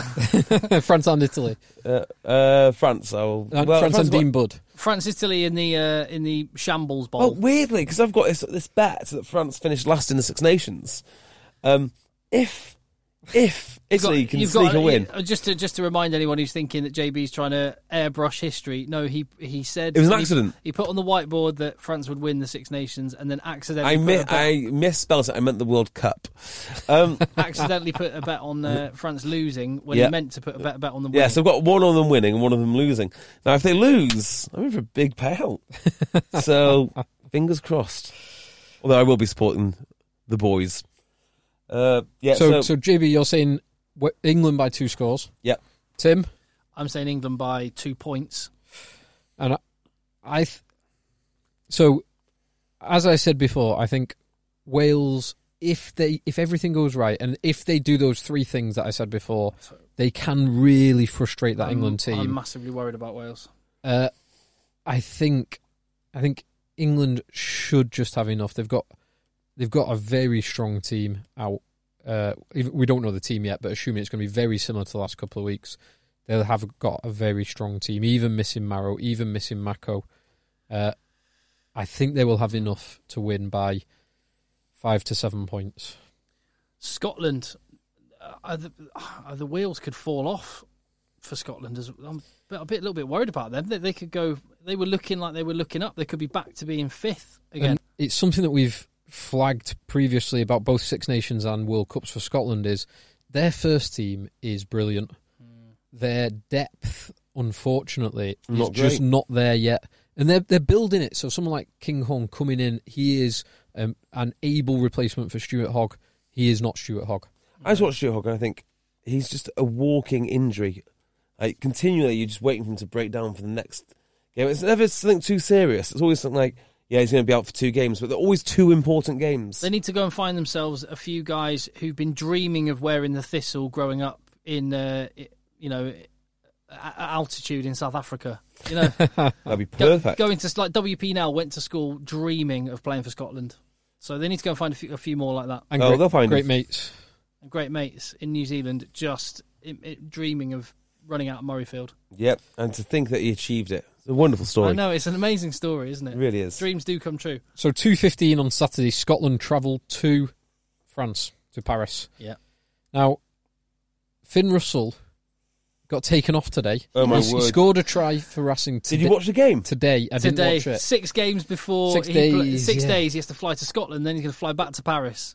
He might as well just stay in Paris. I know. So it's a farce, really. 6 days is the shortest in line with World Rugby protocols, player return protocols. If everything goes absolutely perfectly, it is the shortest possible turnaround. We will see. I mean, if he stays in France and he's under some French doctors, I'm sure he can get through those head injury protocols. If he goes to Scotland, they might not be as lenient. Well, did you watch the Racing versus Toulouse game? No. One word. Toulouse won it in the end. Reckless. Really? Everyone is so reckless. Like, they can't, like, everything is last minute, everything is, a mad panic. Instead of relying on a structured, steady defensive line, they'll let you through and they'll prefer to scramble later, and then they're offloading everywhere, even if it's not on. It was glorious. It was like Super Rugby. It's a sort of Gaelic Super Rugby. That's what it is. Beautiful. Yeah, they do things in France. If you did it in Super Rugby, like, just look at the freedom of expression. In France, it's like, idiots. These clowns, what are they doing? Yeah, it was great to watch. It really was. I love, as a French centre, Guitoun. Yeah. Boy can really play. I tell you what. He's played on the wing as well, hasn't he? Yes. He started in France's first game of the tournament. Very quietly. Quietly. No. Yeah. No, he's not in the French squad, but no, you're right. Yeah. Very quietly, Zach Holmes might be the best paid Australian rugby union player in the world. In the world, yeah. I mean, he might be right up there, and no one knows who he is. I certainly don't know much about him other than he plays. It'd be like Brock James, who probably for years was right up there in terms of the best played Australian. And no one really knew who he was. Yeah, I just see it going. France back on the horse and wagons rolling again, or. So there is real trouble in the French camp. There's talk of player revolts. Where? France? There's talk, the usual thing. Are they going to? Is their kit changed to little yellow vests? Yeah, I saw kids in yellow vests on a school trip the other day. I ran a mile. Terrifying. So, I don't know. I think it depends who's in charge of the team talk and the tactics. I think if you get Picamoles, Lopez, Parra, Dupont, some of those players in charge, some of the intelligent and senior guys, like you had when Harry Nordique and Dusatois took control in the World Cup in 2011, then France could do something really well. I think they've lost, from the outside, it looks like they've lost any respect for their coaches. And so if it's Brunel pulling the strings or trying to pull the strings, you could end up with another farce. What a mess. I would... yeah. I don't know, really. I'd like to see him win, but on the other hand, I kind of want to pick up that cash. What about Conor O'Shea? There's some mumblings about him. So, if Finn Russell plays, give me Scotland by 5.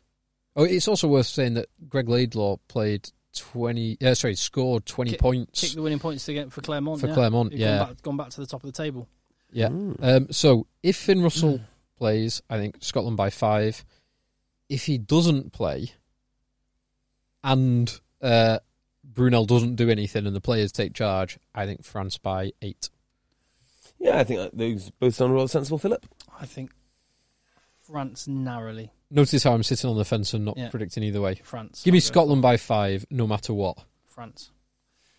Just. Scotland's a win. Scotland by 5, yeah.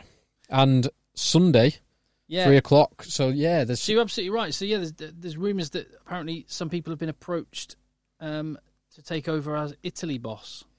I think this would be dangerous reactionary stupidity. Who though? Well, I think they're talking about people from the Southern Hemisphere. I think anyone really replace. I think the structures that Conor O'Shea have influenced and helped to put in place are working wonders for JB's beloved Benetton. I think it will take a long time for it to properly filter through to the top level, but I think Conor O'Shea is the best man and the right man to do it. I would be really, really disappointed if Conor O'Shea gets let go. Yeah. And it's okay to say, and I agree with you entirely, but I will also say Italy have been awful. They have been an absolute shambles. They really have. Yeah. They really have. So it's okay for both. Both things can be true. Conor O'Shea can have bedded in some systems and processes that will benefit them the long term. Will Conor O'Shea be there long enough to see them come to fruition? In much the same way as you can say Stuart Lancaster has done a lot for Eddie Jones's England team. Yeah. So I would just question you on this, Phil. Who's really done most for Benetton? Is it really O'Shea, or is it is it me? I think it is a fair question to ask. I think it's a fair question to ask. I think it would be unfair of me to give an answer. Yeah. Who would know who Dean Budd was if it wasn't for you? Exactly. But now we all do. Great leader, great man. And by the way, can we not brush over that? I mean, that was a tremendous win for Benetton. They're now equal on points to Edinburgh. I think for the first time ever, they'll probably make the playoffs. I mean, this is serious business now. It is. It's tight at the top. So in Conference B, Leinster are miles ahead. They're 22 points ahead. Which, by the way, for those people that say, "Oh, well, look how good the Pro 14 is compared to," no, the Pro 14 kind of looks like every other rugby competition that Leinster play in. Leinster dominate it. It doesn't tell you anything about the quality of the rest of it. And also, I'm sorry, I don't think any of those Pro 14 sides would have beaten any Premiership side this weekend. So I know that sounds like a big statement, but if you look at the team sheets, they're an absolute joke. You're just looking at the next James Ryan and Jordan Lama. Oh no, I know. Actually, Jordan Lama did play, I think. Yeah, Jordan Lama did. Actually, maybe no. In the case of Leinster, they would probably do a job. They'd beat several Premiership sides. Let me take that back. Yeah, they would do. Leinster aside, Benetton would have beaten most Premiership sides this weekend. Leinster aside, Benetton would have beaten Sale this weekend. That's for sure. Who wouldn't have beaten Sale this week? I mean, and that's to Leinster's credit, and it's not anything. They're all in the same boat. I get it. It just means on this weekend, as I've said it before, I think the Pro 14's is a great competition. It's got. Have we said that before? It's got really positive things, but these weekends they're a joke. I don't like them. One of the I have unfortunately watched some of the highlights of Ulster Ospreys, which highlights in a 0-8 win away from home. Highlights is that Ospreys got no points at home. Nothing. Amazing. Zero. Ulster only got 8. Only got 8. So Ulster probably got quite a good team actually. Not too bad. Ospreys almost got a losing bonus point if it wasn't for a Cooney penalty in the last second. They would have scored 0 points and got a losing bonus point. Wow. That is awful. So, Wowza. yeah. I'm struggling to get excited about Sunday's game. So Sunday's game, 3 it's o'clock. Italy hosting Ireland. Beat down. Ireland will probably change up a few combinations to keep people fresh. I expect Carberry to play a full game. Yes. Even if Sexton is fit, I expect Carberry to get the full time. You'll see a few other combinations, maybe a couple of the back rowers. Beat down. And even with a largely second string Ireland team, by 27 points. Yeah, it's going to be Ireland by more than 20 in Rome. Ugh. Great drinking city, Rome. I've really changed my mind on Rome. I wish we'd spent 2 days in Rome and none in Marseille. Yeah. No days in Marseille. Never going back to Marseille. Yeah. Never, ever. Hell on earth. It's awful. It's such a bad town. But we had a great time because we had a few beers with some great people. Mm. But other than that, horrible city. You know, how much more would you have liked to have spent that same time with those same people in Rome? Yes. That'd be much, much better. When rats aren't literally crawling across the tables in front of you. Rats on the streets in Marseille. Yeah. Unbelievable. What a hole. Do you know what? I'd be in a yellow jacket if I lived in Marseille. It's a joke. Premiership fixtures. Would you? Yeah, just one. Would you have been in Manchester Town Centre on Friday if you were a school kid in Manchester? Now, would I be my little yellow jacket? Yeah. No. Would you have been? Would you have been out like the weird protesting climate change? Oh God, yeah. Oh no, Tim! This weekend, Tim, don't get him started. Please don't. Do you not think it's a weird thing to encourage kids to go on strike? It's bizarre. Yeah, I mean, it would. Look at Phil; he's horrified. The teachers. The teachers. We'll do this very quickly and very uncontroversially. The one thing I would say is. The teachers apparently were very encouraging and supportive and said, as long as you write a letter telling me why, that's fine, you can go. I can't wait for them to write like an anti-immigration letter and say, do you mind if I go on strike about this? That's exactly what I was going to say. Careful what you wish for. Kids are stupid. Exactly what I was going to say. That's why they're kids. That's why they go to school. They go to school because they don't know anything. And you send them to school and you fill them with knowledge. Don't let them... But JB, it's their future. It's their future. That's right. Kids are... I heard this somewhere. Kids are the future. Madness.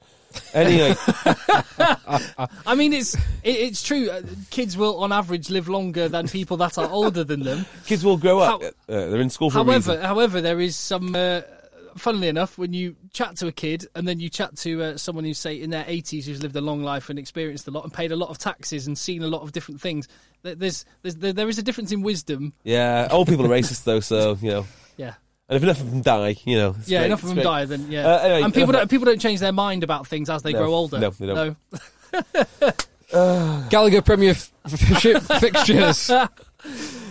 Right, Friday night, we've got Gloucester hosting Saracens. This is interesting because Gloucester don't really lose anyone. Gloucester, unless Ollie Thorley gets picked on the wing for England. Gloucester. Saracens do lose a lot of players, and it wasn't the same Saracens team that we saw against Leicester. No, they did very well actually. Bearing in mind, in the end, they did. It wasn't a great performance. Is the Premiership this weekend? Yeah, definitely. Yeah, definitely. There's 4 weeks of Premiership, and then you might be trying to black it out, Jay. Then we're into Europe. So yeah, you're right. Give me Gloucester. Yeah, I think Gloucester as well. Gloucester at home. I did pick Gloucester to beat Exeter as well, as did JB. To be fair, yeah, I picked Exeter. Yeah, I think Gloucester. Then Saturday, so 2 o'clock. Interesting. So we've got France-Scotland kicks off at 2:15. We've got 2 games that kick off at 2. And, well, all the games are during that game, basically, because they're all before the England game. So, Quins host Bristol. Quins at home. Quins, yeah. And I think it might be quite a big win for Quins. You never know with Quins, but yeah, on the current form. Wasps host Sale. Do you think Sale will be in for an old school week of training from Diamond? Ooh, that's a good question. Yes. By definition, I mean he's going to be nasty, horrible, racist, spit in their face, urinate on them, beat them with sticks. Yeah, well, let's see what Sam Peters says. But bully them. Yeah. Not the tough as nails and get really down to some gritty spit and sawdust training. They're going to... Well, questions have to be answered. I think there are some lads there who are getting paid a lot of money to perform not very well. I'm not going to mention any names, but there is a case that maybe some of them could be in better shape too, and work harder. And I think that will come to fruition, and it will all come from what they see on video. I'm not going to say anything which they're not going to see themselves. So they'll get that straightened out because they always do. And they've got. And how do you think they'll get on going down to Wasps? I think they'll beat them. I think it's going to be a big bounce back. There's going to be changes to this team. That's for sure. Billy Searle looked good for Bristol for Wasps against Bristol against his old club, but he's injured. He's injured, yeah. Probably for the rest of the season. His replacement now. is okay though, isn't he? Sopperwanger's all right.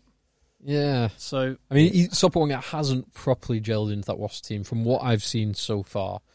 But an extended period in the team. Wasps won't have Dan Robson this week. Yes. That's big. Yeah. But is Simpson fit? Or is he injured? Will he? Sorry? Launchbury won't be available, or will he be released back to Wasps? No, Launchbury wasn't there this weekend either. Yeah, nor was Nathan Hughes. So it was just Dan Robson was sent back to get some game time with Wasps. Looked really sharp. Was influential in the win against Wasps. Yeah, Sale. They don't have him. Sale will win this. I fancy Sale to win, but then I fancied Sale to beat Northampton, so I could have egg on my face twice in a row, but I do fancy Sale to win. Wasps are losing significantly more players than Sale. They are. They still have a good team. And I think the Sale overall this season, ignoring this one blip, which I generally think you are right on that. I think it was a blip. It was a hell of a blip. Massive speed bump. But I think they will bounce back. Is whether they can bounce back sufficiently to beat Wasps at home. I think they can. And if they don't, they're not a top 4 team. That's what it comes down to. So they need it. They do need it. Next. Well, so do Wasps for a top 4, but yeah. Exeter host Newcastle. Fine, Poor Newcastle. Next. This is not the game they need. This is a good game for Exeter to get back on the horse. Is it home or away? It's at Sandy Park. Yeah, forget it. This could be 40 points plus for Exeter. Albeit it's probably the best time to play Exeter. It is because they're losing a load of players. They're losing all their players. But they will be seriously motivated after that. I also think they're the sort of team who will probably learn from a defeat. Yeah. They don't tend to make the same mistake twice. No. So yeah, we're all saying a handy win for Exeter. Northampton Saints host Bath.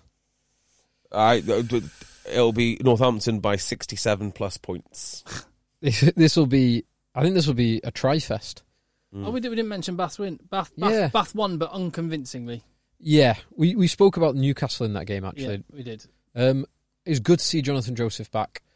Good to see his twinkling feet. And that little kick through for the Thokinasiga try was very nice. Try made in Sunbury, finished at the Rec. Yeah, London Irish West coming to the fore again. JJ to Fiji Joe. Yeah. So yeah, have you seen JJ's brother, by the way, who plays for London Irish? Who looks the spitting image of JJ. Does he? The spitting image. Good lad. Are we all saying Northampton? I think Northampton should win at home. Whoever's at home would win that one. Yeah, Northampton. Northampton to build on that good win. And then on Sunday... albeit without Bigger, but there you go. Yeah, Piers Francis. I mean, Dan who? You're going to be doing a bit of wheeling and dealing on fancy rugby draft, Phil, to try and fill your fly half slot. Well, I've got Madigan as backup. Oh, okay. So God, I'm okay. My season is over now, by the way, after you humped me. Yeah, my season's looking pretty ropey. Just playing for pride now. My season wasn't great, but then it was okay. But then I picked up free agents, Ollie Thorley and Alex Donbrant. And Ibitoye as well, actually. And Ibitoye. And also, I, for some reason, decided to ditch Bristol's front row. Yeah. Which I've been cursing myself. That would have won me several games. That was fairly handy, because they've been sensational since I picked them up. Oh dear, boys. Well, at least you don't have Johan Janzi von Rensburg. Whatever his name is. Sam James... Denny Salamona, AJ McGinty, Josh Strauss, Jono Ross. We did always say you were a little bit reliant on one team. Don't put all your eggs in one basket. Look, I did the statistical analysis and they are the best players in those positions. So, I don't know what happened. This is the hardest year this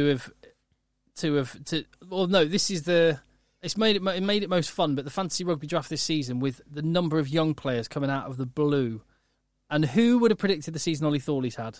I know. Who would have predicted that Paul Gustard would come in and never use Tim Visser again? Yep. Is that right? Has he never picked Tim I Visser? think he's picked him in one game. That's amazing. Yeah. I wonder what the dynamic is there. Does Tim Visser not care? Does he not train hard?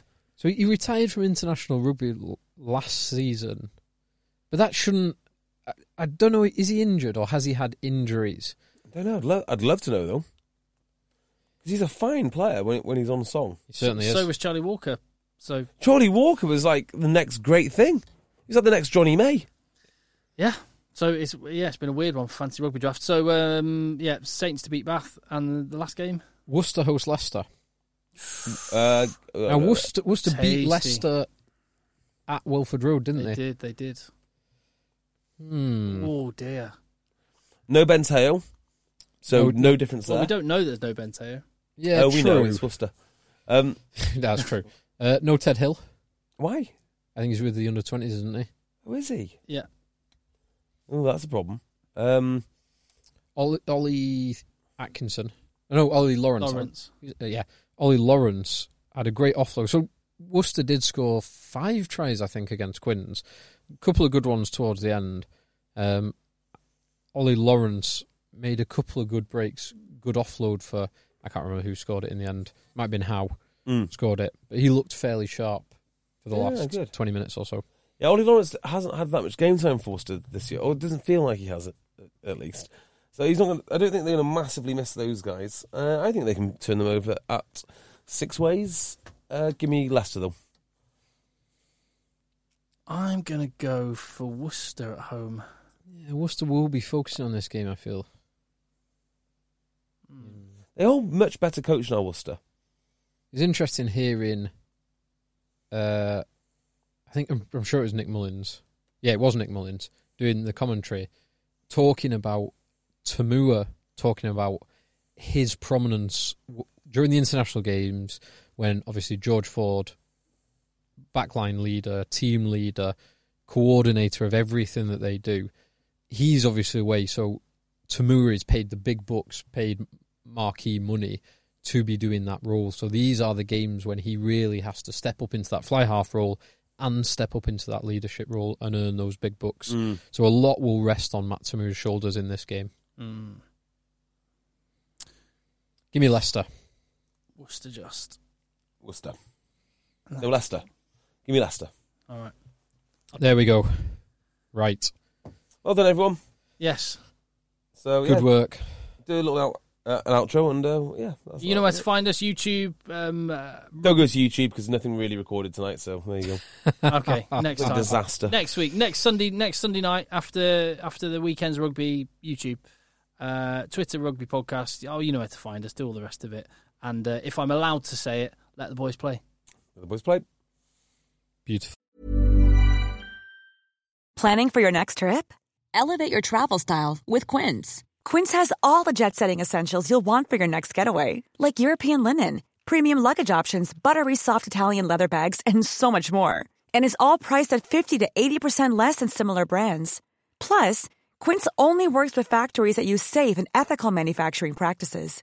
Pack your bags with high-quality essentials you'll be wearing for vacations to come with Quince. Go to quince.com/pack for free shipping and 365-day returns.